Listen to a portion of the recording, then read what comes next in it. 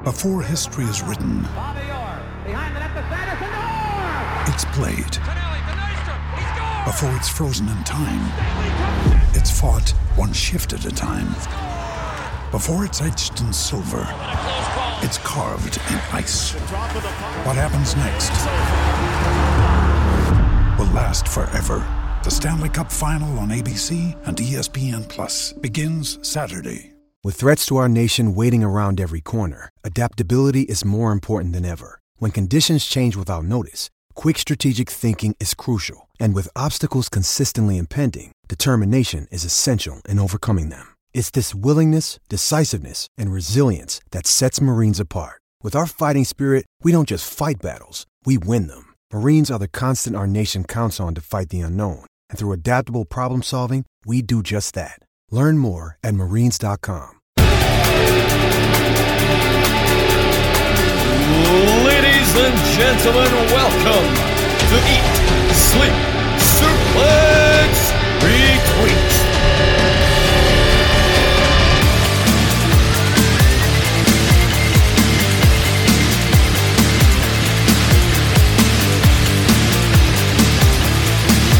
Hey everybody, welcome to another episode of ESSR Central, the show where we break down all the latest news and recaps of the weekly wrestling TV shows here on Eat, Sleep, Suplex, Retweet. I am Scott McLeod, your host today, and it's a bit of a quieter episode of ESSR Central, not in terms of news, there's plenty of that to talk about, but in terms of like panel size, it's just going to be me and a man who you used to hear me talk to every Saturday on Saturday Draft Live, as you can find in our back catalogue on all good Android podcasting sites, as well as all the other shows that we do. As a man who was on one of the sides of a big debate we had in our big ESSR group chat the other night. You know, there are people who thought that Love Actually was a pile of shite, and there are people who liked it, and are wrong. Who are talking? Listen, I don't care what you say. Love Actually is a classic film. Like, I mean, I think Hugh Grant would do a much better job as Prime Minister in this day and age. Well, he can't do any worse. I was going to ask you at the start about what your favourite Christmas film is, and if you say it's Love Actually, I don't know how I can carry on.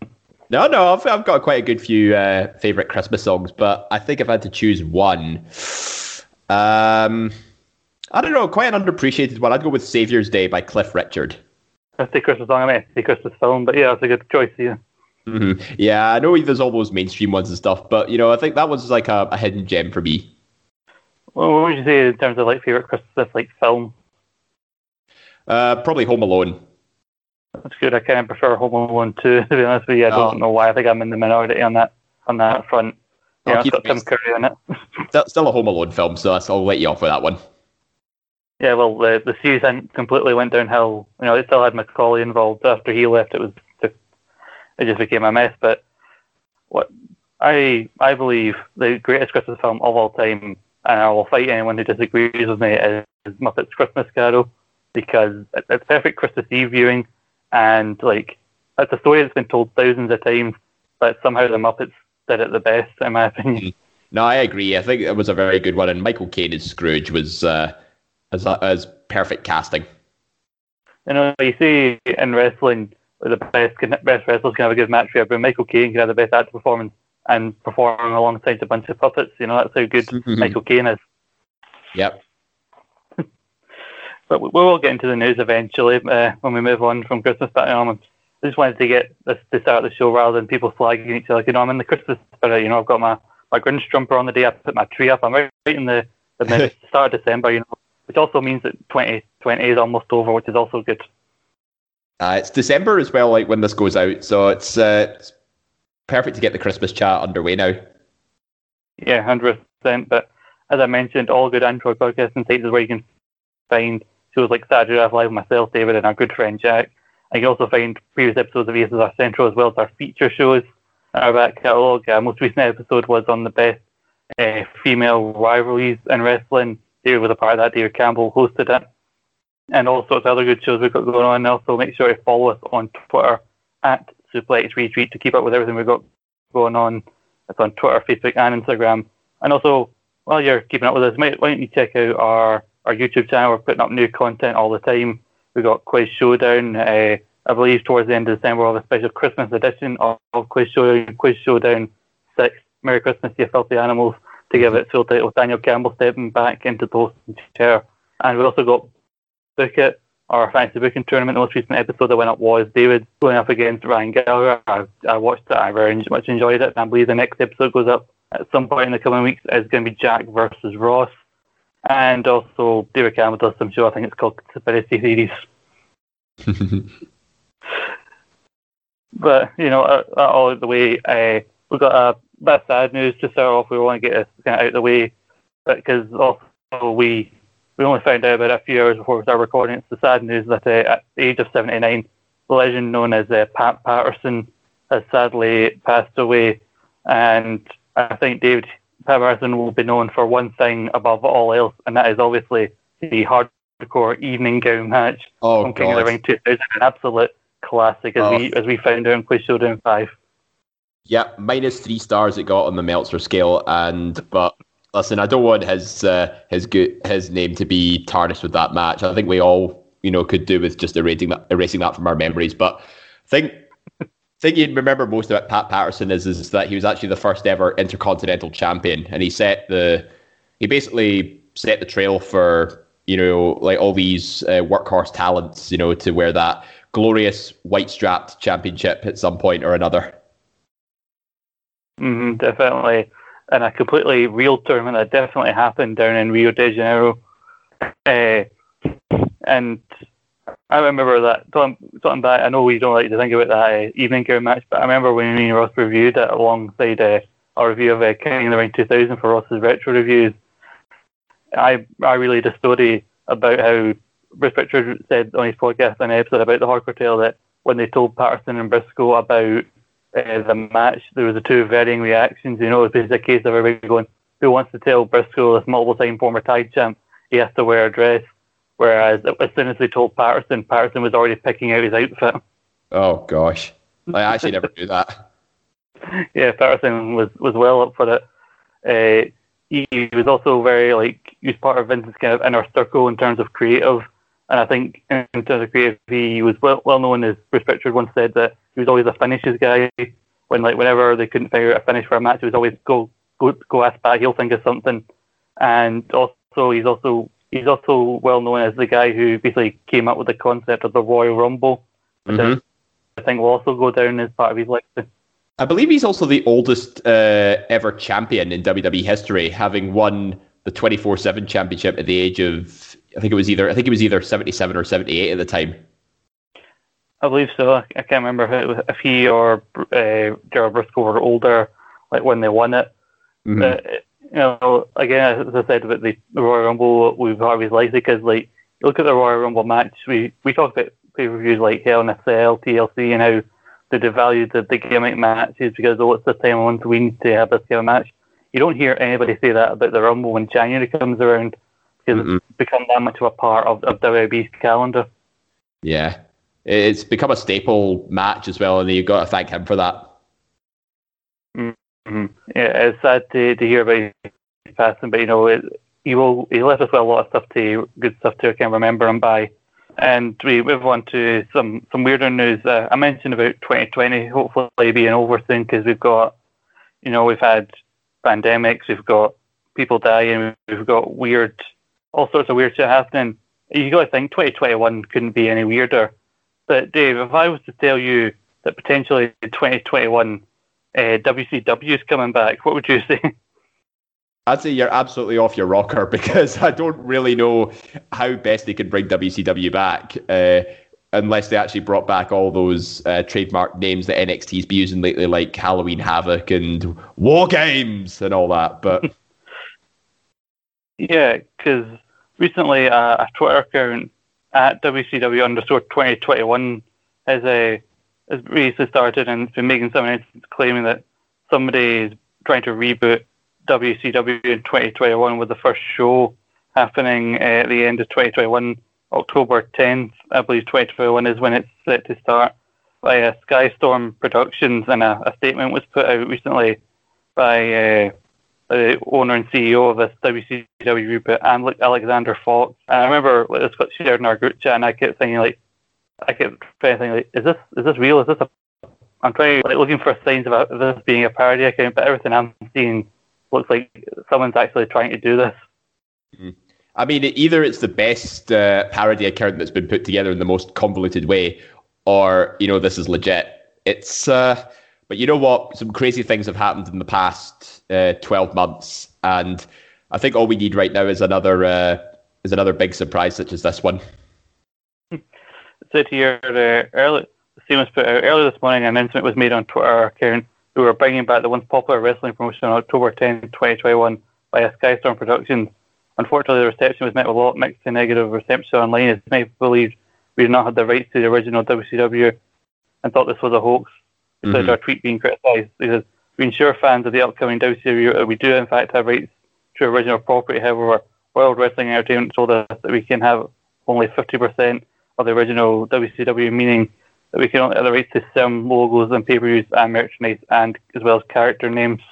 So they own some names and stuff that you can use from the original WCW. I'm assuming it's stuff that WWE doesn't have plans to use for NXT specials like Halloween Havoc. They've got like WCW programming on the network too, so I'm not really sure what if they can even do anything about reviving WCW, because I was under the assumption that WWE just owned the lot, or is it just because maybe they just own the trademarks to certain names and stuff, but original content could be, if they do a complete revamp of it, then maybe they might get away with it, but I don't really know all the legal complexities behind it all. But you know what? See if it does come back, that just makes the wrestling scene that much more competitive. With obviously AEW on one side, then you get WWE, and now possibly a WCW reboot.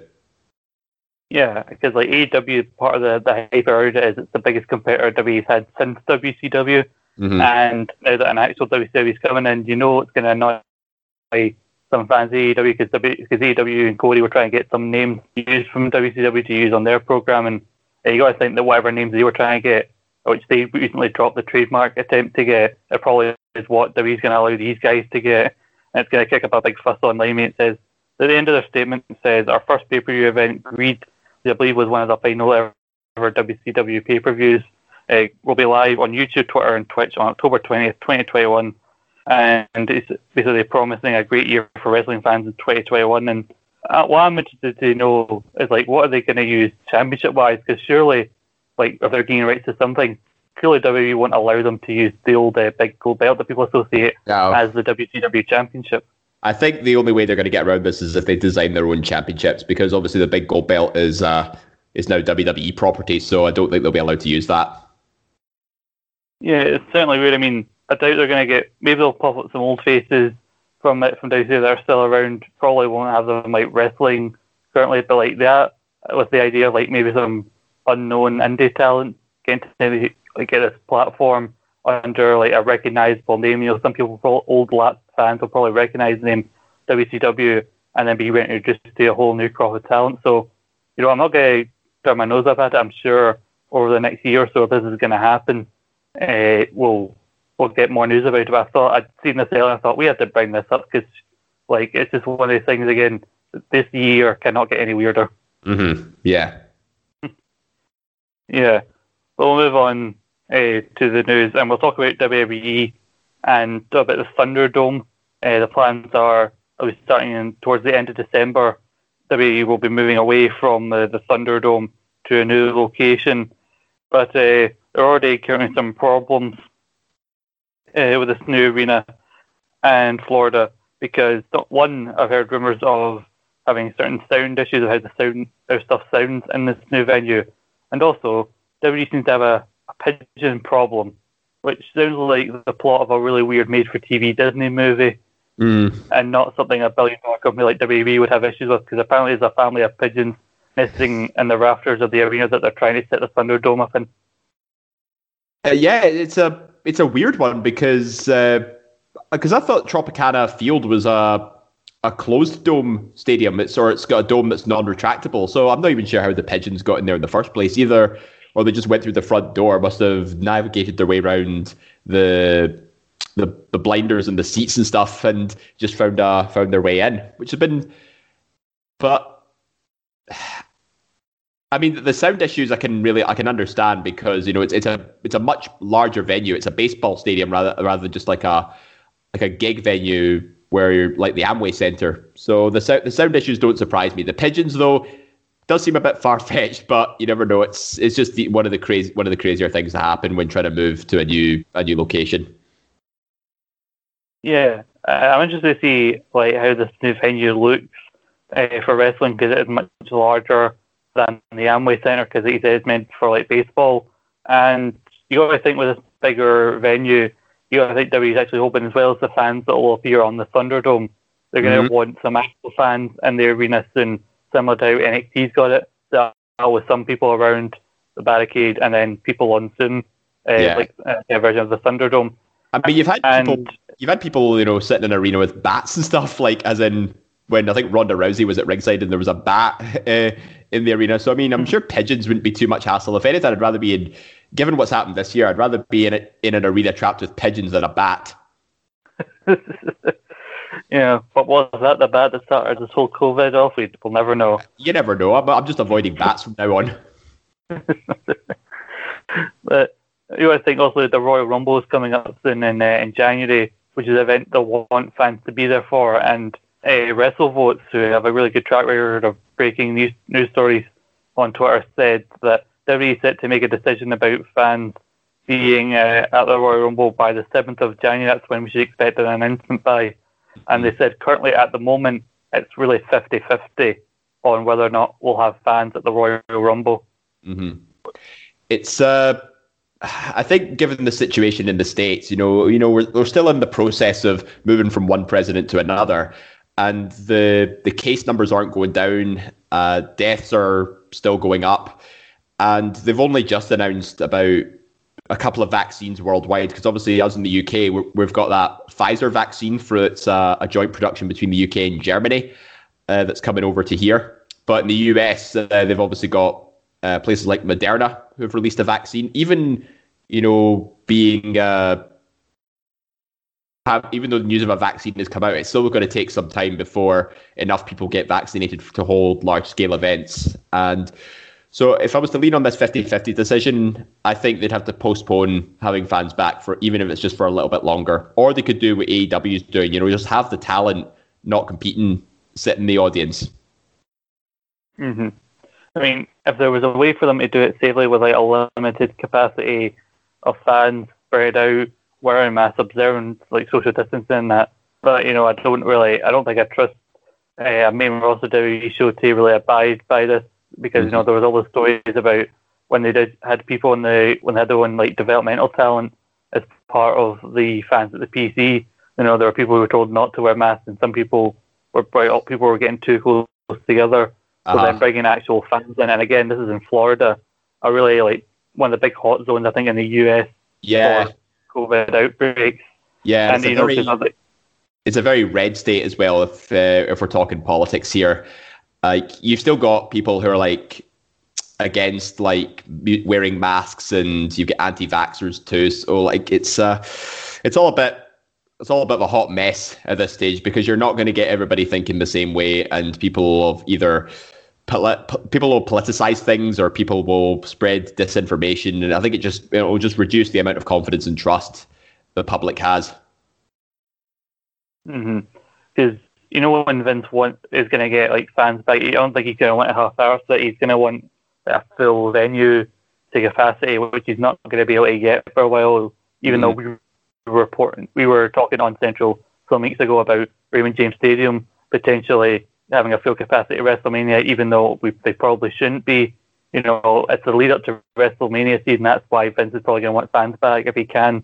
And to some extent, I can get it. Like, I don't think it should be a full like stadium of fans. It should be like a third capacity, like they're doing over in Japan, as me and Grant have covered before. And because like it's gonna be weird having a Royal Rumble with no fans, because part of the fun of it is the live fans getting to chant along with the countdown and then see the surprise and the pop as somebody returns. Because you got to think, if like somebody comes back who we've not seen in ages at next year's Rumble, and there's no pop, it's just gonna feel like flat.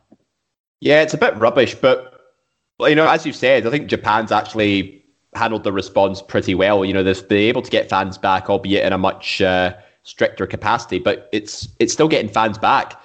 And that's what I like about, you know, a lot of these countries on the west side of the Pacific is that, you know, they've taken a much more proactive approach to containing COVID and implementing these strict mandates to, you know, make life feel as normal as possible. Like New Zealand is probably the best example, because I'm pretty sure that they're allowing like full capacity sports events to take place again. I can't remember if it was Aussie football or the rugby, but either way, New Zealand has basically done the best job out of anybody, and I think that's the goal we're aiming towards. But the United States, when you look at the cases and the number of deaths, it's just so far behind trying to rectify things that I'm pretty sure the CDC were saying that in America were saying that it might not be till like June time before the US gets back to normal. So I think we have to be extremely optimistic if we want at least some fans attending WrestleMania this year. Yeah, like I still think somehow they're gonna do it. They're gonna have some fans there. I don't think it'll be too many like people there, but I think if they can have enough people there, they can make noise and make it feel somewhat normal again, feel like a proper Rumble again. Then hopefully they take the proper steps to do that, and it'll be good to see. And we'll move on to some news regarding Liv Morgan and Sami Zayn. I don't know, Dave, have you watched the Liv Morgan documentary that we recently dropped on the network? Not yet, no, but I have heard stories that I have seen like stories and clips online about Sami Zayn wanting to do a program with Liv Morgan, but she was kind of just stopped dead in her tracks. Liv Morgan is actually a bit of a curious case because, you know, she thrived as part of the Riot Squad, you know, given their limitations, but there definitely feels something that, you know, it was just holding her back. Maybe I don't know if it was just management or poor booking, but vastly underappreciated talent in many aspects. Yeah, they talk openly about the Riot Squad on the documentary about how like Liv Morgan and that were annoyed that they got split up so soon before they got a chance to really be contenders for the women's tag title. Ruby and Sarah openly admit that they weren't sure when they got the pairing that Liv would fit in the group, because like Sarah and Ruby went back a long way on the indies, but they credited Liv for kind of fitting in almost from day one.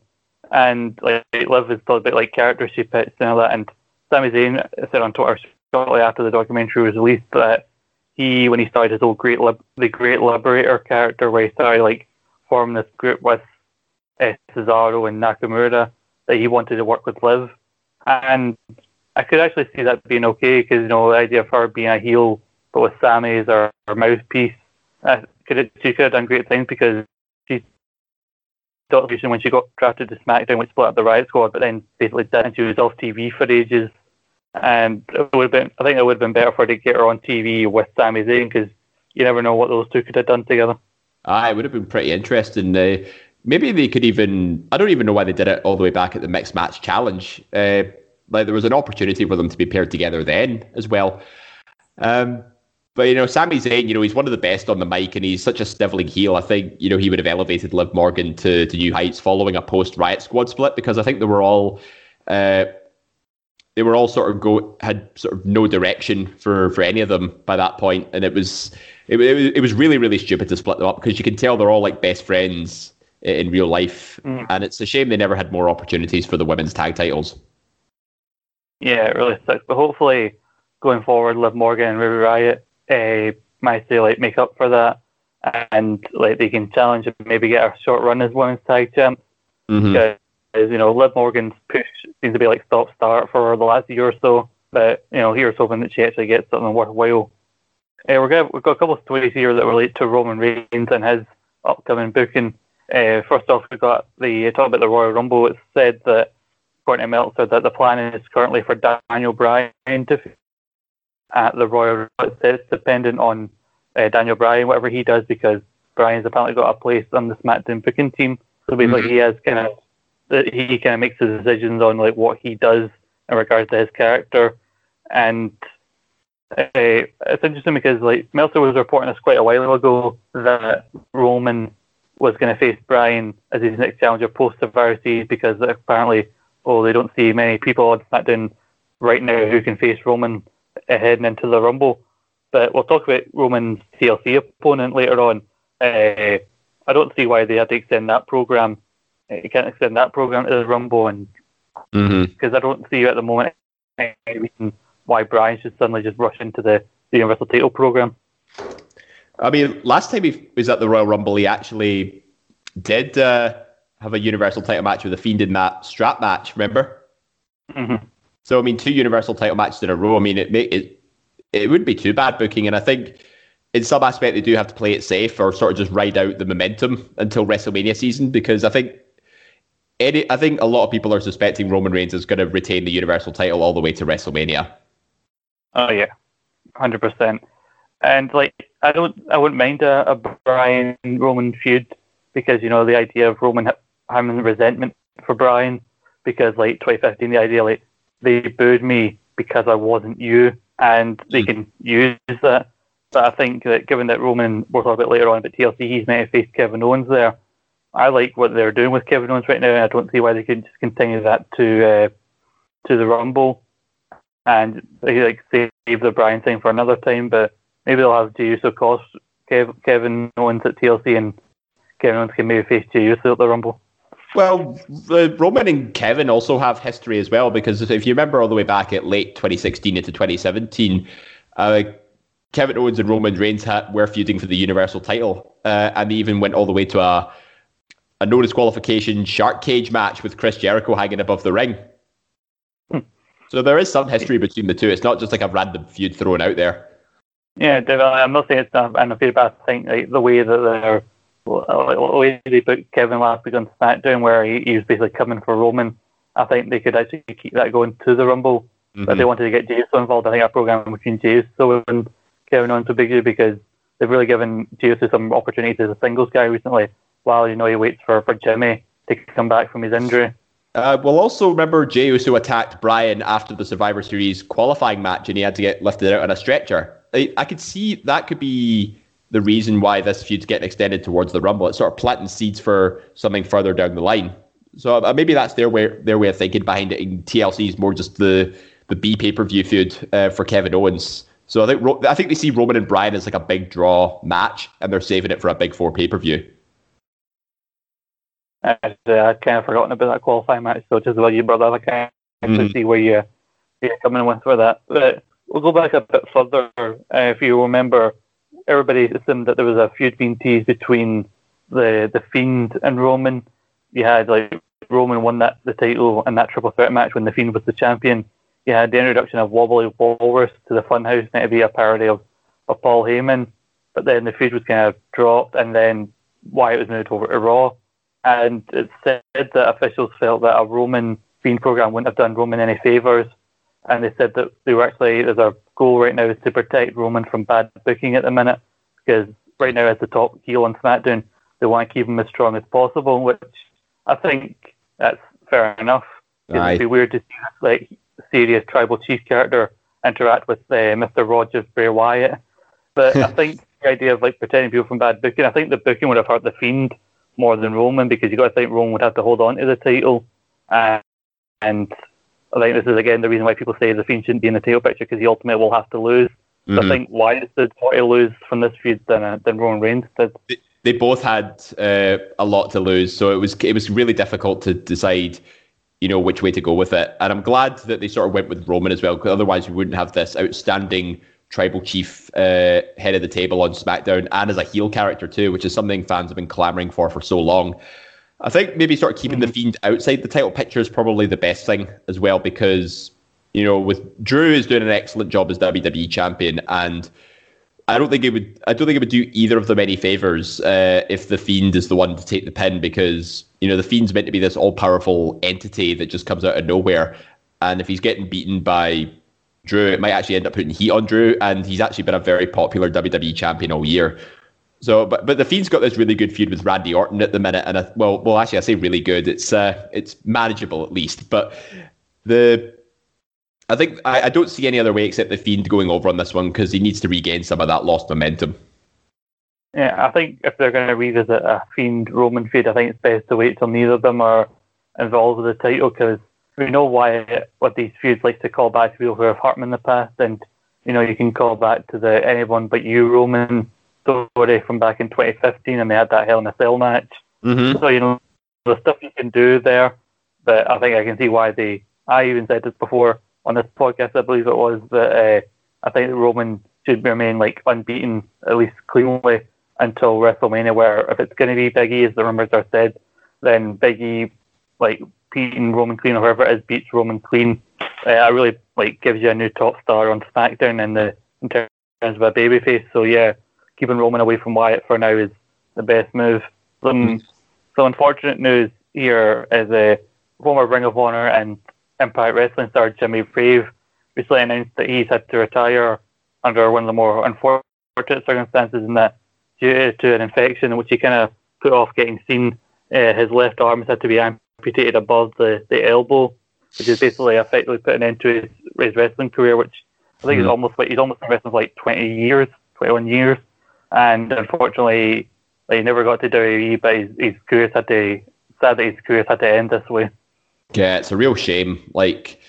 It's there's not much you can really do about having to get your arm amputated and stuff, because it's not a nice thing. But it's not to say anything's impossible, because we have seen. You remember Zach Gowen? He had a he had a false leg attached, because I think his other one was amputated in some way, or he lost it in an accident. I can't remember which one, but it's not to say that people with missing limbs can't compete, but Jimmy Rave, it's obviously his decision to make, and it's definitely a difficult one, but especially when you have to deal with an infection and then the amputation happens. It does a number on you mentally. And it's not to say that he couldn't come back. The idea if he wrestled with one arm, it could be interesting to see. Like I said, we have seen people wrestle with only one leg. Crazy Steve, a wrestler for Impact Wrestling, basically came out and said that he was legally blind, but he still manages to put on matches. So nothing's really impossible in the world of wrestling, and he's also had a lot of support. Wrestlers come out and on support of him and wish him the best, and you got fans wishing him the best. He also apparently has been a GoFundMe set up to help pay for his hospital bills. So it's nice to hear people coming out and supporting Jimmy through this difficult time. And I think he's most well known for his time in his TNA, when he was part of the Rock and Rave infection alongside Chris Hemme and a young Lance Archer. Which is interesting. And a lot of people were talking about their memories of him in Ring of Honor. The most notable thing brought up was when he wrestled CM Punk back in 2005. So, he's certainly had an impact on some people, and it's sad that his career's had to end this way. Bit of a sour note. But, somebody whose career is seemingly not over, according to him, is Chris Hero, the artist formerly known as Cassius Ohno, who has also been quite quiet ever since being released from NXT. And he said that he does return. He's intent on returning to wrestling. He said, if I wanted to sit back and just be a producer or an agent in World Wrestling, I could have been employed anywhere a long time ago. But I still have a lot to offer in the ring. So I don't know who has been offering this role as a producer, and that maybe it's what the role he was offered in WWE before he got let go. But Chris Hero is saying he's going to return to wrestling. I'm shocked that he hasn't popped up somewhere soon, somewhere in an AEW or Impact or something like that so far. But maybe he's waiting for some of the smaller indies that he can tour around to start up again.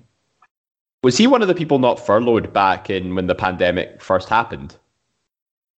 I think he was technically part of the NXT, people who got released, because he was wrestling on NXT UK at the time. Yeah. And so I think he got a shorter non-compete clause than most other people, because Donna Purrazzo was also in NXT, and then within a month of her getting released, she was on Impact, because she had a shorter non-compete. So if he wanted to go somewhere like an Impact or an AEW, been there, but clearly he's got other goals. He doesn't want to sign to another big company, and he wants to return to the proper independent scene. No, but I think last time I actually saw Chris Hero Cassius Ohno in a NXT UK ring, it was that British Rounds match with Sid Scala, and he was doing a really good program where he was acting like he's the best, he's the professional, he's the best wrestler, he's the best British wrestler, even though he's from Dayton, Ohio, which is a bit odd. But glad we were able to see him at NXT UK in Glasgow too. Like, I it's weird to think that was like over a year ago as well. But yeah, I think it's good to see that he's not done. You know, I think he's got a very high ring IQ and he's got a lot of knowledge about the sport. He's been in it for 20 years now, give or take. And yeah, he's. I think he'd have an excellent role as a producer in the same way that, you know, Daniel Bryan's got with the booking team on SmackDown. Mm-hmm.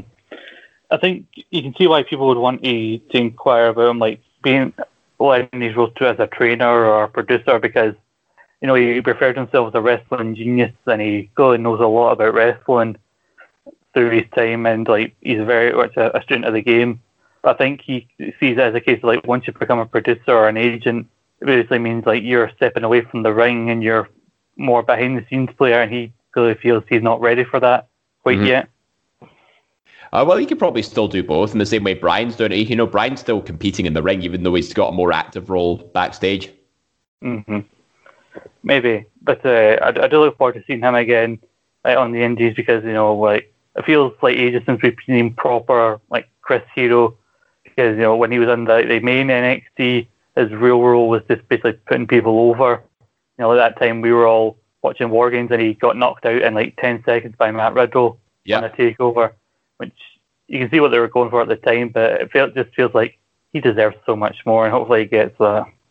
He was sort of the job guy in NXT Full Sail, but in NXT UK he was thriving a lot better as a heel character.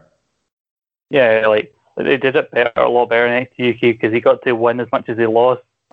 Because, you know, he'd win over guys like Ashton Smith, but then somebody they actually wanted to be, like a Tyler Bate or something like that, would then beat him.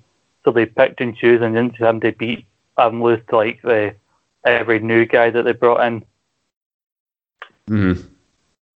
Our last little bit of like news before we look at like TLC and NXT Takeover WarGames is regards to Dark Side of the Ring, and the apparent news that an episode about China has apparently been scrapped for season 3. We're on here a few weeks ago talking about the fact that episodes about Collision in Korea and Brian Pillman and Grizzly Smith, the father of Jake Roberts, have been confirmed amongst the 14 episodes that are going to happen in season 3. Apparently also there's going to be an episode about the Dynamite Kid. But there will not be an episode about China. Originally there was an interview that came out with our former manager who claimed that they'd offered to do an episode, but then the producers of Dark Side came out and said that they'd heard of other projects that are being done about China, and so they decided it was best to leave that as a topic. What do you feel? You feel like it's a missed opportunity to talk about China? I think a little bit, yeah. But when I first heard that this episode was getting scrapped, my immediate thought was, is it because you know, she's got too much involvement in the adult entertainment industry, shall we put it? We've done they've done episodes as well where they've talked about wrestlers with like substance abuse problems and stuff, and you know, she had some issues with that as well. But again, my initial thought turned back to the fact it was because of her work outside outside of like WWE and all that. So I don't know, maybe if they just got cold feet and just decided to bail on it, or because there were conflicting projects going on. It's definitely a tough one to call, and I think that's why WWE was so hesitant to put her in the Hall of Fame, because you knew all that stuff would have just got resurfaced. I think, like you mentioned, our time in the adult industry, as you said, that I think that would make I don't think Vice would have a real issue with that, because, you know, Vice aren't afraid to like look at difficult subjects, and unfortunately, as big a career that China had in the WWE, the end of her story especially is very much fits with the theme of Dark Side of the Ring, and so it does feel like somebody they could have tackled, but maybe WWE is planning on doing something, or somebody more affiliated with WWE is doing a project, or someone who's maybe closer to China is doing something.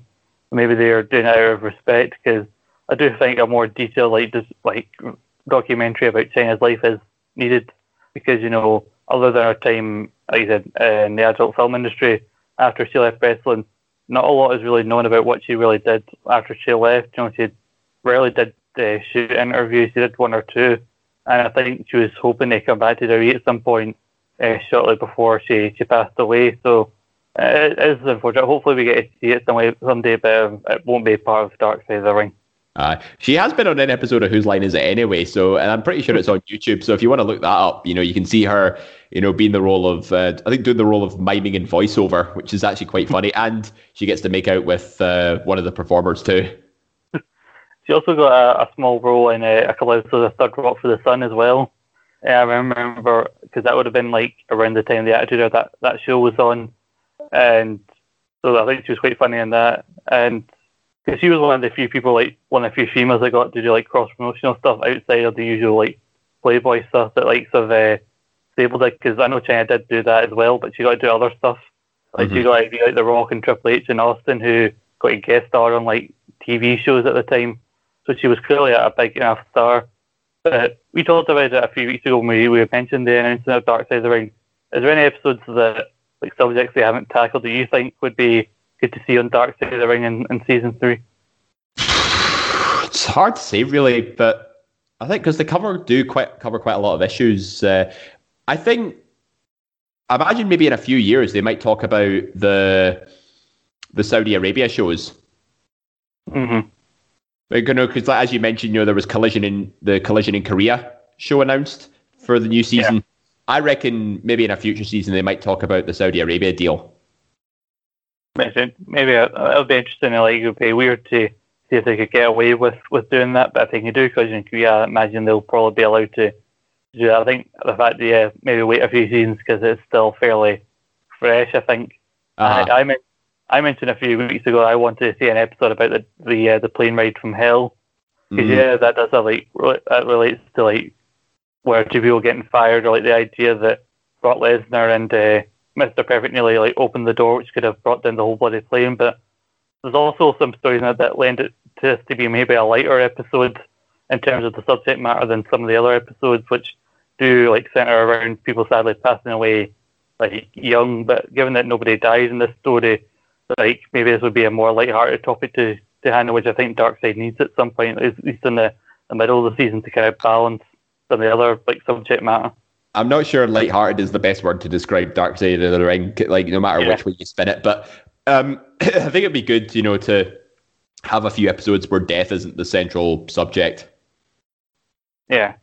We'll move on to TLC because several matches have not really been confirmed, but at least some of them have been locked in according to Meltzer in terms of like matches that are going to happen at TLC. A lot of title matches apparently are going to happen at TLC. We already know that after what happened on Raw, AJ Styles is going to face Drew McIntyre for the WWE title.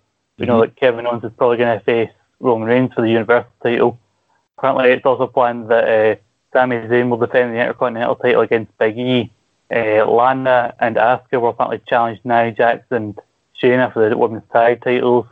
And Ziggler and Roode are apparently going to challenge the Street Profits for the SmackDown tag team titles. So a lot of titles on the line at TLC, so hopefully we can get some good stuff from the final pay-per-view of the year. As we discussed, Roman Reigns, Kevin Owens almost feels like a filler at this stage whilst on the build to the Royal Rumble.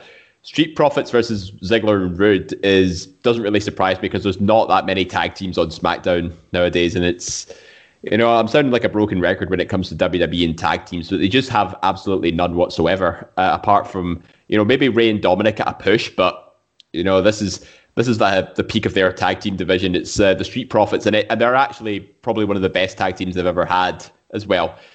Shayna, Nia, Asuka, Lana is certainly a possibility. I could actually see this match being a tables match as well, given the whole Nia putting Lana through the tables on a week-by-week basis.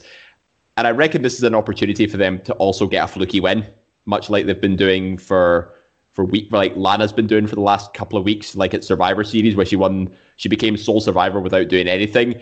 She pins Shayna after Asuka shining wizards her in the side of the head. And a tables match is a very safe bet to ensure a fluky win in some aspect. Because I think John Cena, Sheamus, that table spot probably wasn't meant to happen, and then Sheamus ends up winning the title. Big Show, Cody Rhodes at Extreme Rules 2012. Big Show actually steps through the table, and Cody wins that by default.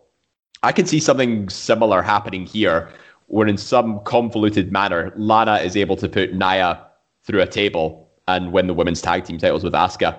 And it's only going to do Asuka wonders as well, because, you know, that would make her a double champion with a singles and tag team title. And she's earned it easily. Yeah, I can almost see this going exactly like the Big Show Cody Rhodes match. Like Nia's going to be like on the apron. Lana's going to like nudge into her, and then she'll like step through part of the table and it'll break, and then they'll call the match and Lana and Asuka will win. There'll be some sort of comedy like spot. I don't particularly want to see Lana with a title, to be honest with you. I don't think any of us want to. I think this is just to make us hate her more. Like, say, oh, she's getting these ridiculous fluky wins all the time, and it's actually getting really frustrating. It's the same way, like... I think they're trying to make her... I think they're trying to make her a face, to be honest with you, because like, they've got a chronicle about her, and she's talking about her personal struggles, and I don't want to downplay whatever she's been through, I don't know her. And then having people basically bully her and laugh at her at severities, and then she's the one that comes out on top. They're trying to make her a face, but the issue is, I don't care about you, Lana. See what you said there about the table spot as well. Maybe it'll be like Shayna throws Lana into Nia, who's standing on the apron, or she throws Lana to the outside, inadvertently bumps her into Nia, and that's how Nia goes through a table. So it'll actually be Shayna's fault that she goes through, and then that sets up a feud between those two. Yeah, honestly, if it frees up like Shayna to go after Asuka for the women's title, I'm fine with it, because Shayna, yeah, it's good to see her with a title, but you know, her and Nia going on for a bit long. You know, get her away from that anti-vaxxer and get Shayna back into the Raw Women's title and have her win the title, like which she should have done like ages ago. Yeah, I think she's long overdue a singles run with the Raw Women's title, that Shayna Baszler. 100%. And what's interesting, I think, is we talked about Big E potentially winning the Rumble, but now he's been put into an Intercontinental title program with Sami. So I'm very interested to see how this goes. Like, are they going to have him win the IC title, but lose it after the Rumble? If he is going to win it, is he not going to win the Rumble? And he said it's going to be in the IC title scene, or maybe maybe he could win the Rumble whilst being Intercontinental Champion, but then lose it between then and WrestleMania. I mean, it is possible, because think about it. 2016, Dean Ambrose was Intercontinental Champion. He was runner-up that year when Triple H won it for a second time. John Cena in 2005, he became number one contender for the WWE title from that tournament when he was still US champion. So I wouldn't rule it out to say, you know, maybe the US or Intercontinental champion could still win the Royal Rumble.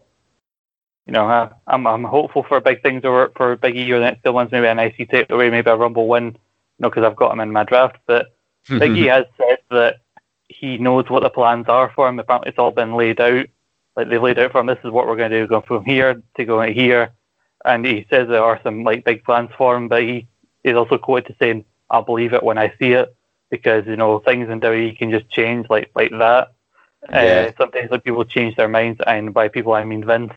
But I'll be interested to see what happens with Big E, because we know he was IC champion before in 2014, before the New Day, and it was quite underwhelming, that reign. And I'll be interested, because if like they wanted to win the Rumble but not win the IC title, I'll be interested to see how if they have a gimmick style match, like a chairs match or a ladder match with Sami, and like so he doesn't need to get pinned, so it can protect him.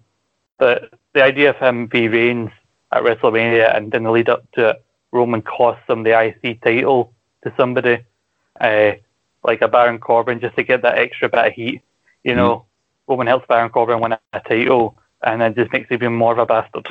See, this is why we need to be on the booking team. This is the kind of decisions that WWE need to be making. If only we had a show on our YouTube channel where we could book these kind of things, you know. Yeah, it's I believe it's called Book It. But also, what's interesting is that like one of the more obvious ones is the Street Profits match. I think given that Street Profits just beat the New Day at Survivor Series, like they're not going to lose the titles anytime soon. Yeah, I think the non-title one that Rudolph got recently is just so they can give a reason for them challenging at TLC. What I don't see on this plans is a Sasha versus Carmella match, which you think would happen, or maybe they'll decide to lead up for SmackDown so they can promote a big match on Fox. And you got to think a Randy Orton versus Bray Wyatt, the first match in their feud, would happen at TLC. It's difficult to say, really, because Sasha Carmella is the obvious feud coming out of the SmackDown Women's title match. Orton and The Fiend, they might do something at TLC, or they could possibly stretch out towards the Rumble, because these are two big stars, and you need a sort of marquee undercard match to sell at the Rumble. But at the moment, it's still all a bit up in the air. But I think your predictions for title matches do seem fairly accurate. I'm not too sure if they'll pull the trigger on Sami Zayn and Big E just yet, but it wouldn't surprise me if that was there. I'm just going off what Meltzer said. He claims that these matches are apparently locked in, even though they haven't been officially announced yet. We have seen hints towards where these are going. Still take it with a massive pinch of salt. Oh yeah, definitely. But talking about TLC, we know AJ is going to win he won the triple threat match on Raw, so he can challenge Drew McIntyre at TLC, and it'll also be a great match, AJ versus Drew. But the whole series of singles matches to lead to the triple threat allegedly was meant to be is apparently a last minute thing that was decided last week on Raw, because Braun Strowman was suspended to cover up a supposed injury, which may put him out for longer than WWE originally thought, because it was believed that Strowman would challenge Drew at TLC, and now obviously he's out and AJ Styles is in. Mm-hmm. Yeah, it's there were rumours that Strowman was injured. I think it was a knee injury picked up during the Survivor Series match. So I wouldn't be surprised if they saved Strowman for Drew at the Royal Rumble, because Strowman, he's obviously a very, very dominant Royal Rumble competitor, and having him not in the Royal Rumble match actually does a lot of the other guys some favours, particularly if the rumoured winner is supposed to be Big E. So obviously Drew and Braun obviously have history with themselves. They were part of that 3-person stable with Dolph Ziggler as well back in 2018. Yeah, but that was when Strowman was sort of temporarily a heel. Although for some reason, there have been rumours online he's reverted back to a face, but he does seem more like a heel these days. Mm-hmm. I don't really know if I'm all that interested in seeing Braun Strowman in the title picture after his Universal title run earlier this year, and I think AJ v Drew, I can't think of a time where they would have crossed paths, because by the time Drew was on the Indies, AJ was over in Japan and then went to WWE, so I don't think these guys have ever faced each other before. Nope. Not one-on-one, at least. No, they've been in triple threat. They've been in multi-man matches before. I think a triple threat with Randy Orton as well. But never. I don't think they've ever faced each other one-on-one. And how big is that going to feel for Drew, though? Going one-on-one with probably the best wrestler of the past decade on a WWE pay-per-view for a world title. That's the stuff so many aspiring wrestlers, would like to say. They've gone one-on-one with AJ Styles. I think this is more interesting than a Braun Drew feud. I think you can even extend this to the Rumble, because Drew is definitely going to be the guy that carries the WWE title into WrestleMania, given that how quickly they put it back on him after he lost it to Randy, and Randy's obviously busy with the Fiend, because it's not just the fact that you get this first ever time match. You've got the potential interference from AJ's new heavy on the outside, who dwarfs Drew. He dwarfs bloody Braun when you see them all standing together at Survivor Series. Listen, so if he's dwarfing Braun Strowman, he's a massive guy. And I think his name's Omos now. That's what the nameplates say. The idea of him getting involved in the match to try and cost Drew, but if Drew manages to hit this guy with a Claymore, because I don't know if this guy's far wrestling wise. I think he can take bumps. I don't know how he is wrestling matches. So the idea of him getting physical with Drew, and Drew just takes him out with a Claymore, would be really cool to see. I mean, he goes for a Claymore. He only gets as high as his waist at best. He'll have to stand on his toe to get him to kneel down a bit. Then you can hit him in the face with the Claymore. Yeah, I mean, because if Omos is just standing upright, Drew's not getting any higher than maybe his waist. Move on from TLC, because that's still a few weeks away. That'll be on the 20th of December. But this actual weekend on Sunday, WarGames is happening, and on Saturday Draft Live we'll talk about these matches again, because David has some predictions to make, which he will make on Saturday Draft Live. That's right, It'll be him versus Daniel Campbell to crown the undisputed ESSR champion. Daniel Campbell will make his predictions on a special live stream on Facebook Live or at least 3 p.m. on Sunday, the day of WarGames, as kind of response to David's predictions. But we'll just talk about WarGames because that's one of the big things that we're setting up for this week. We've got 2 big WarGames matches. We've got the Undisputed Era versus who I put down as Pat and the Boys. Pat McAfee, Pete Dunne, Bonnie Larkin, and Danny Burch. Like, they should be called Pat and the Boys because they're by no means the kings of NXT. That title belongs to Undisputed Era. Fight me on this. I think they were maybe called The Brand because, like, when Pat comes out, these video thing just says The Brand. So I thought that's what they were. That's what they were called. But yeah, it's weird because on Wikipedia they're referred to as the kings of NXT, but the Pat and the Brand or Pat and the Boys definitely sounds more accurate. What's interesting now with the announcement of this match is that the Undisputed Era have now been in every male version of the WarGames since they brought it back, because obviously now we've got our second ever female WarGames that we'll talk about in a bit. Also, what's weird about this is that this is the first time Undisputed Era go into this match as the faces. They've always went in as the heels, and they're the good guys, basically. Yeah, I even said as well, I think Undisputed Era's got a good shot of winning because, we had the advantage ladder match happen last week where Pete Dunne got the advantage by beating Kyle O'Reilly. And I've always seemed to see that the team that has the WarGames advantage actually ends up losing. So I'm just going off historical trends here. So by that logic, it makes me think the Undisputed Era will win. But I'm not making that my official prediction. I think just basing it on what's happened in the past, you'd think the team that has the advantage is probably going to lose. I think the reason the team that has the advantage loses is so that because it's usually the heels that get the advantage, so the faces look more like they've got more odds to fight against, which makes their win look more triumphant. Because if a team who has the advantage wins, then they doesn't feel like they make that many stakes. It just looks like the team with the advantage won very easily because of that advantage. And I think the exception of Undisputed Era's win in 2017, it's been all face teams that have won. Yeah, WarGames, because like 2018, Pete Dunne, Ricochet, and the War Raiders, as they were then known, won the WarGames, and then Rhea's team came down from a 2-4 disadvantage to win. Kevin Owens helped Ciampa's team beat Undisputed Era last year, so it just seemed to be that they like this is the ultimate match in NXT for heel teams to get their comeuppance, and I could see that happening with Pat. Especially, I could see Pat basically doing what Adam Cole did in 2017, like he tried to climb up the cage and then gets like suplexed on everybody. Probably this time by Adam Cole. I hope Pat eats like a massive spot, whether it's he gets put through a table or, he gets chucked off the cage, because that man is probably the most annoying person I've ever seen grace NXT TV.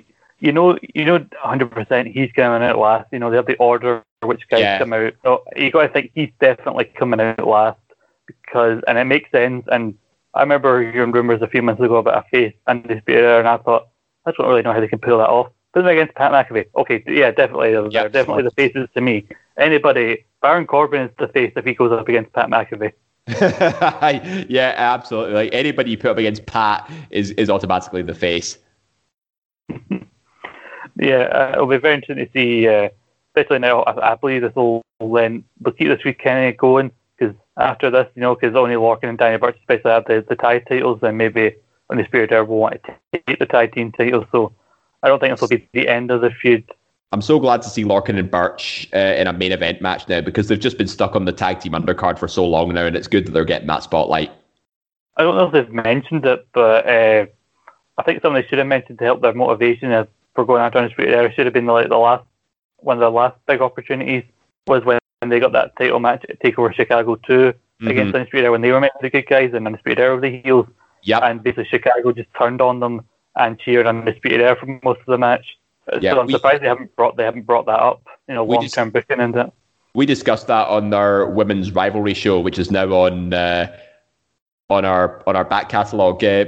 I mentioned that this was still one of my favourite tag team matches in NXT ever, not just because I thought Undisputed Era was going to retain, but just because of the sheer chemistry and the near falls and the action. It all blended so well together, and this elevated Lorcan and Birch, in my opinion, just from that match alone.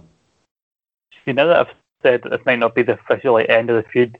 That makes me worry that Pat and his team will win, which I hope they don't, but you'll never know. We'll talk about a team that's still got one member still to be announced, but I think we can tell who that final member is probably going to be. The Candice LeRae's team of her, Toni Storm, Dakota Kai, and Raquel Gonzalez, taking on Shotzi Blackheart's team of her, Ember Moon, and recently announced Rhea Ripley. And I think it's probably going to be Io Shirai who's going to be the final member, because you can't not have the women's champion on the show, because I don't think she's got any other women left to challenge her. And we know Finn Balor's still not medically cleared to be on the show, so you need at least one of your top champions involved, and you've got your tag champs involved in the other War Games. It's a no-brainer, even especially when there was that angle where Candice's team, Raquel had carried out a knocked out Io onto the ramp, and I think it'd be stupid not to have Io on this card either, especially if she doesn't have a singles challenger to go up against. And those two teams either side, it actually looks very well put together, because it makes me think, if Indy Hartwell was in Candice's team as we originally suspected, having the Toni Storm heel turn, I think that actually balances the team out a lot more. Plus, it gets you on the card. So in essence, they've actually booked it a lot better this time around, with a very, very sudden heel turn. Because having Indy on Candice's team actually would have made theirs look a bit weaker. Whereas Team Shotzi, would have Ember Moon, Rhea Ripley, and Toni Storm. That just looks very, very strong just on paper. But having Toni Storm swap sides and have Io join Team Shotzi, it makes it a bit more balanced. Yeah, it shows more of the depth of the women's division. You look at the talent you've got when you read out the participants. And as I mentioned before, most War Games have a big spot off the top of the cages. You had, like I said, Adam Cole in 2017. I think Ricochet did a spot off the cage in 2018. I think and last year's women's one did a moonsault. What I think should happen here, and if they don't do it, they miss a major opportunity. Ember Moon needs to hit an eclipse off of the cage. That has to happen. Hit it on Candice, probably sell it the best. You know what? That is extremely ambitious, given how high she'd have to jump to get that to work. All while doing a corkscrew and making sure that you catch her for the stunner. I'd love to see it, but I think it would be practically impossible to try and pull that off. I hope Io does a moonsault from the top of the cage. Play a spot that she's done before. Yeah, I'm just trying to think, what can they do that they've not done before? Who else has a big move they can do off the top? And obviously Ember's got that. I'm not sure, because you don't really see Candice, Toni, or Dakota do any sort of big high flying moves. It's mainly Ember or Io that usually does them. Mm-hmm. Although Shotzi does do that sort of senton bomb, not the bomb, just sort of the senton drop, just where she jumps on her back. She might do that from the top of the cage. It's relatively easy to do. Maybe. Who knows? But this will be a very interesting match. I think if you want to really push Shotzi as a new contender in the women's division, which they seem to be doing, they put her in the position of host of Halloween Havoc. And I think this is our first. Is this Shotzi's first? Oh no, she was in your house. This is our most high profile. This is our most high profile match to date. So I think having Shotzi get a win for her team would be a big statement on how NXT feels about Shotzi Blackheart. Yeah, I hear they're actually really high on Shotzi, and they want to make her a top contender for the women's title. And she had that cracking match with Io Shirai about a couple of months back. She's been close a couple of times, but I think she just needs that one last big push to sort of establish her as a top competitor. She's heavily featured in the promotion for this show. The tank looks similar to her tank that she used to drive out to the ring. The tank on the poster looks very similar to the tank she used to ride to the ring. And, I hope she comes out with some sort of big tank with all of her team on it, if they can try and work that into the Capitol Wrestling Center. That'd be amazing. Some big I think it would be pretty cool. But outside of War Games, we have a couple of matches. We have another gimmick match, but this is going to be a strap match. Dexter Lumis taking on Cameron Grimes. I think given he took on Roderick Strong's strap match back at the Great American Bash. I think the strap match is quickly becoming Dexter Lumis's special gimmick match. Yeah, you took the words right out of my mouth. A strap match was basically made for a guy like Dexter Lumis, who is somebody that everybody tries to run away from. But I mean, if he's looking at you like that with that creepy mustache, it's I'd certainly run away from him. Because they had that big Halloween match on Halloween Havoc, best place for it, obviously, where Cameron kept running away from him. You had the blindfold match that Cameron Grimes won, but he cheated and then immediately ran away as soon as he's won. So obviously can't run away in a strap match. And I think the big things were planned for Lumis. I think he was probably going to win the North American title before at Takeover 30 before he had to get taken out due to injury. So I think if you want to get him back in contention for a title in NXT, he's definitely going to win this. I'm surprised Cameron Grimes hasn't won the NXT North American title yet, because he is probably the second most annoying person on NXT after Pat McAfee. And because his character work is great, he does really well as a heel. He's very, very annoying, and obviously, you can't forget, he's the guy that wears the hat, much like myself. So it's, I think Cameron Grimes has been heavily underutilized this year, and he's getting this really high-profile match with somebody like Dexter Lumis, who's making waves of his own, which is really good. Yeah, Cameron Grimes. What people forget is these two guys were part of, remember that breakout tournament that they had last year. That's right. Yes. Yeah, obviously things didn't work out with the person who won that. There was ended controversially, but Cameron Grimes was in the final. Dexter Lumis actually went out in the first round. And you look at some of the other guys in there. You had Angel Garza, who then went up to the main roster. You got Bronson Reed, who's been doing some good stuff. Yep, you got Boa. Joaquin Wilde is now aligned with Santos Escobar. So it's interesting to see where the guys from that tournament are now. Now you've got two guys from that tournament coming together. They're featured takeover match, because I think this is both men's first singles match on a takeover. Yep, that's right.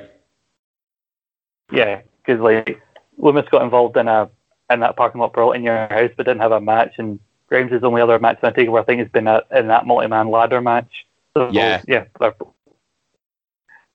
There's only one title match on the show. It's Leon Ruff versus Johnny Gargano versus Damian Priest.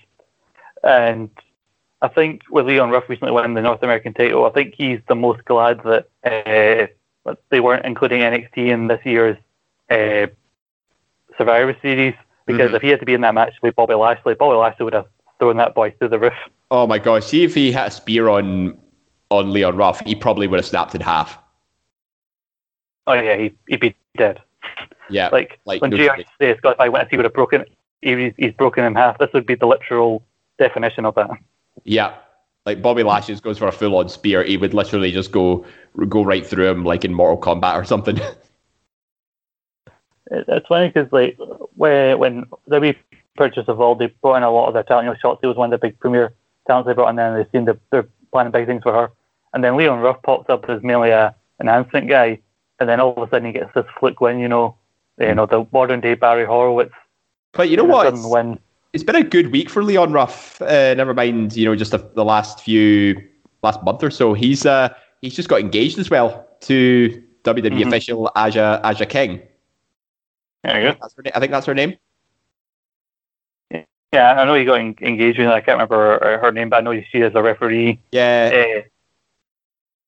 I don't know is she on NXT or is it Raw? I can't remember which one, but yeah, either way, he's basically engaged an official now, so he's got a bit of leniency if she's refereeing one of his matches.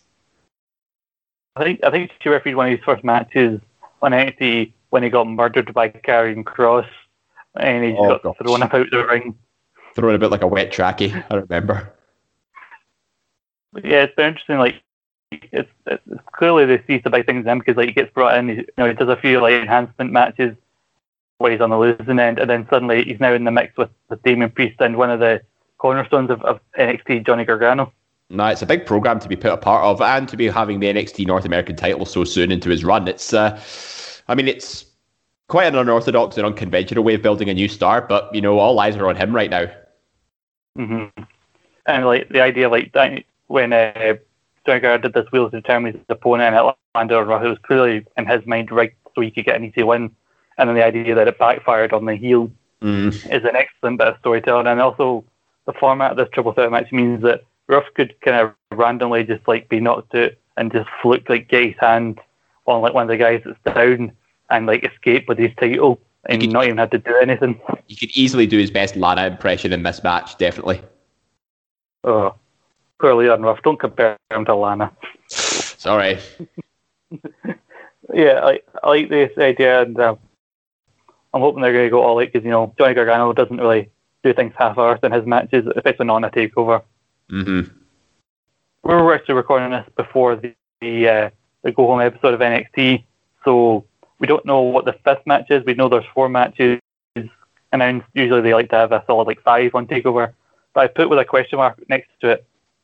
Ciampa versus Thatcher, because that's one of the only real programs that's being built right now that could go on takeover. You know, a match between Tommaso Ciampa and Timothy Thatcher. You know, again, a potential first-time match. I can't remember a time they've ever actually came across each other, even though they all have wrestled in like similar places. And you know, it's quite a unique match to put on a takeover. Yeah, I think maybe this would be a good undercard match, but that's not to say, you know, it might not happen because, you know, last year the 2 WarGames matches took up the majority of the show, and that was only 4 matches too. No titles were even defended, but we did get that cracking triple threat between Pete Dunne, Damian Priest, and Damo, Killian Dane. Mm-hmm. And I can't even remember what the other match was because it was that. Because all you could Riddle. It was Riddle versus Balor because it was maybe Gargano. Gargano got injured. Oh, that's it. Yes, and Riddle was meant to be in the WarGames match, but he got replaced by Dijakovic. Yeah, no, I remember that now. So, I mean, it wouldn't surprise me if they just went on for 4 matches. You know, the WarGames take up the majority. The strap match might go on for quite a bit, and we could see an outstanding triple threat, much like we did last year. Yeah, I think I like the idea of this match being there because it would be a singles match. You know, you can like have because you got 2 WarGames and then a strap match. So you need something other than the triple threat to kind of break up the gimmick matches and don't have them like the strap match follow one of the WarGames because that'll be a probably difficult match to follow at the best of times. Mm-hmm. And then what's especially interesting about a Thatcher versus Ciampa match is. You got to think who you could see winning that because, you know, Thatcher, I don't think has got a takeover win yet. His only real takeover match was against Balor and he lost. Mm-hmm. But then Ciampa has really needed a big win ever since he came back to NXT after the big like getting squashed by Cross in your house. You know, and he was part of that 4-way Iron Man match. He didn't win it. He's not really done much. So I think it's a case of 2 guys who really need to win going in there and battering each other. You don't know who's going to win. Mm-hmm. Yep, definitely. Well, interesting. I'm not saying it'll definitely happen. I'm just trying to think how you takeovers usually go and how they usually like to be like formatted, and like the idea of like 5 matches happening is usually how they like to do things. Well, if you want to know how a takeover is booked, just watch the latest episode of Book It. Cheap plug. Well plug. But you wanted to kind of talk about AEW, even though we're recording this before AEW is happening. But tonight's episode is titled "Winter is Coming," and like it's been treated as one of the more like special episodes of Dynamite because also they got the big match between Kenny Omega and Jon Moxley, and they got the big Dynamite Diamond Ring Battle Royal because that's important for some reason because MJF got it. And does MJF have to give back his diamond ring, or does he get to hold on to it, or does he just make a new one every year? I think he gives it back and then tries to win it back for a second time in that Royal. I think it's a case of like the last 2. It comes down to the last 2, and then they go on to a singles match I think the following week because that's how it happened before. I think it came down to Hangman and MJF. MJF won the Wardlow. Yeah, that's right. But yeah, I mean, this is sort of like their Andre the Giant Battle Royal at WrestleMania every year. That's what this reminds me of. You know, you get a nice shiny reward, but does it really mean anything?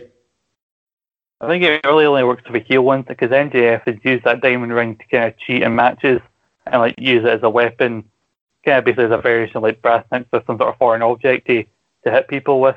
Mm-hmm.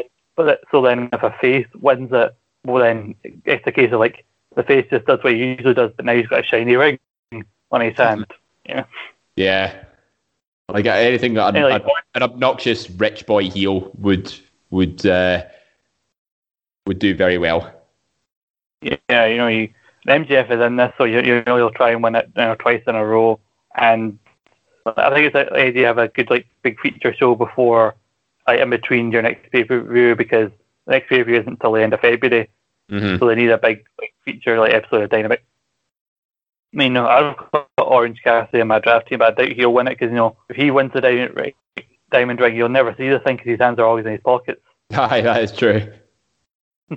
Right, but can we make our predictions for Moxley Omega? Because at time of recording, we won't know who's won yet, because there have been stories going around that Kenny Omega's actually been dealing with a labrum injury, but he's been rehabbing it and it's put him off going to surgery. So you never know; it might not be as bad as you think.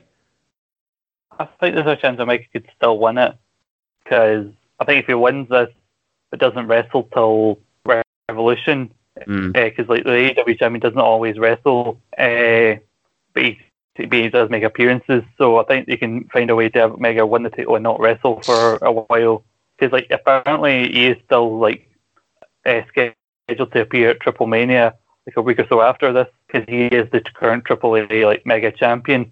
And he's got a scheduled title defense, so he's still planning on going to that show. So you can have him do that, do Triple Mania, and then just keep him out of the ring, so he can further rehab his injury, and so he's fit for Revolution. And also, this is just purely as a New Japan fan. Moxley can then take a wee trip over to Japan and defend his US title against Kenta, who's had that number one contender briefcase for a good few months now. The thing's falling apart because he keeps hitting people with it. That's just my thoughts. What do you think? Well, I mean, if as easy as that sounds, it's I think we'll have to wait till all the world leaders say it's all good to travel to other countries again. So I don't know what the state of the working between America and Japan is going to work, but I think the sooner the better. That's all I can say on that front. I mean, I think you can go to other countries, but once you get there, you have a couple weeks of quarantine. Because Girls of Destiny were in the UK, or were in the US, and then they went over and they were tweeting from their hotel room where they were quarantined for a couple of weeks before competing in their recent tag tournament. So if Moxley does this and then shortly after Christmas goes over and quarantines by January 4th or 5th, he should be able to compete hopefully. And the way Japan have been doing it, they said they've had people for third capacity events since mid-July. And so far, New Japan have not had any reports of cases from their shows. Well, we did find out as well Moxley's going to become a dad, because he said that Renee's pregnant now.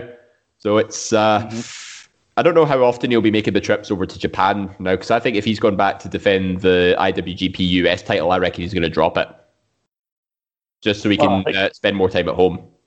I think so. I think just go over there. Tyler said, drop the belt to somebody who will be there, Kenta, and then they come back, and if once the world's up and running again, if he feels like going back over, he can go back and challenge for it again. But who do you think is gonna win between him and Omega? It's hard to say, because obviously Kenny Omega's injury, or not injuries, kind of playing on my mind a bit.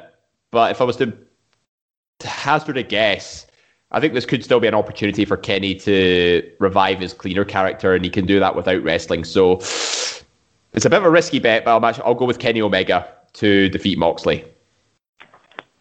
Because I said before, it was Alan asked me about the idea of changing the title on a Dynamite. Well, we talked on that same episode about the WWE title changing hands, so WWE aren't afraid of doing. I don't think AEW should be either. Yep. It's going to happen eventually. Why not have it happen on a show like this between two of the biggest guys they've got? And they're advertising it as a big show as well, so why not cap it off with a big title change? Tony Khan's doing a media call to promote everything, so you can tell, and they'll usually do that for featured episodes of Dynamite, like a Fighter Fest or one of the pay-per-views, so you can see that it's clearly a big deal. Going back to the Diamond Ring Battle Royal, if it comes down to two people who then go on to a singles match, I've heard speculation from people who say that, given the current storylines, they think it's going to end up being MJF and either Santana or Ortiz. one of the members of the inner circle that doesn't want him in the inner circle to help further the tension amongst the group. Yeah, I can see that happening, especially if they want to expand the story with, MJF and Wardlow as part of the inner circle. They're causing shenanigans and there's a bit of a conflict between members. I think it makes sense that MJF is going to be one of the ones to go try and retain it. But if he is going to retain it, it has to be someone within the inner circle. Yeah. And then obviously if the other one of them cheats on the other, then you can further cause rifts after, and they have Chris Jericho come out and try and play peacemaker between them two. Yeah. And everything, keep that going. And you can let us know if you're listening to this on Thursday on Twitter. Just let us know how wrong we are or how right we are on Twitter at Suplex Retweet. The last story I want to mention before we wrap things up here is regards to Impact Wrestling. There's a big return recently. Somebody who looked like they were retiring from wrestling, but Jazz, former WWF Women's Champion, she spent the time in ECW as well. Also a former NWA Women's Champion for a while. Has made a return to wrestling. She debuted in Impact Wrestling as the tag team partner of Jordan Grace as a team in the Knockouts Tag Team Title Tournament. They had a first round match against Renee Michelle, real life wife of Drake Maverick, and former NXT UK star Killer Kelly, and which is a great match. I haven't actually seen it yet, but I really want to see it. And what do you think? I think Impact gains a lot by having a veteran like Jazz now part of the division, even if it's just as one half of a tag team. Yeah, definitely. And it gives her a bit more of a limited role when it comes to in-ring action. You could probably see Jordan Grace doing the majority of the work for this tag team because, obviously Jazz has been around the business for a good while now. And, maybe age and ring rust might be catching up with her. So, but I can actually see these two going to the final of the TNA Knockouts final. I'm not sure if they'll win it, because they might just put over another tag team. But having Grace and Jazz as a sort of key focal point of this tournament, they have to go the distance at least. Mm-hmm. Yeah, being like the powerhouse team of the new tag team division.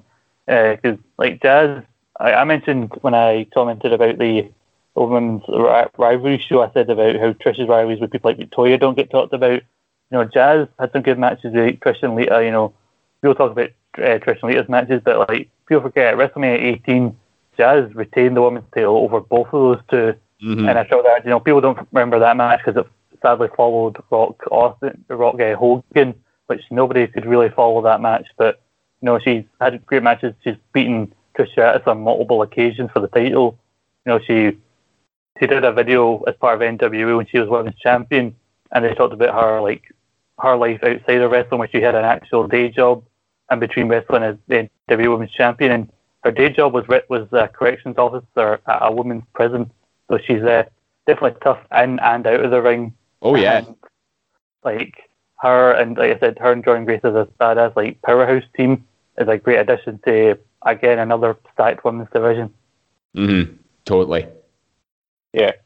Well, there's too little Jazz talk on a women's rivalry show, so we had to have it here to close out this show.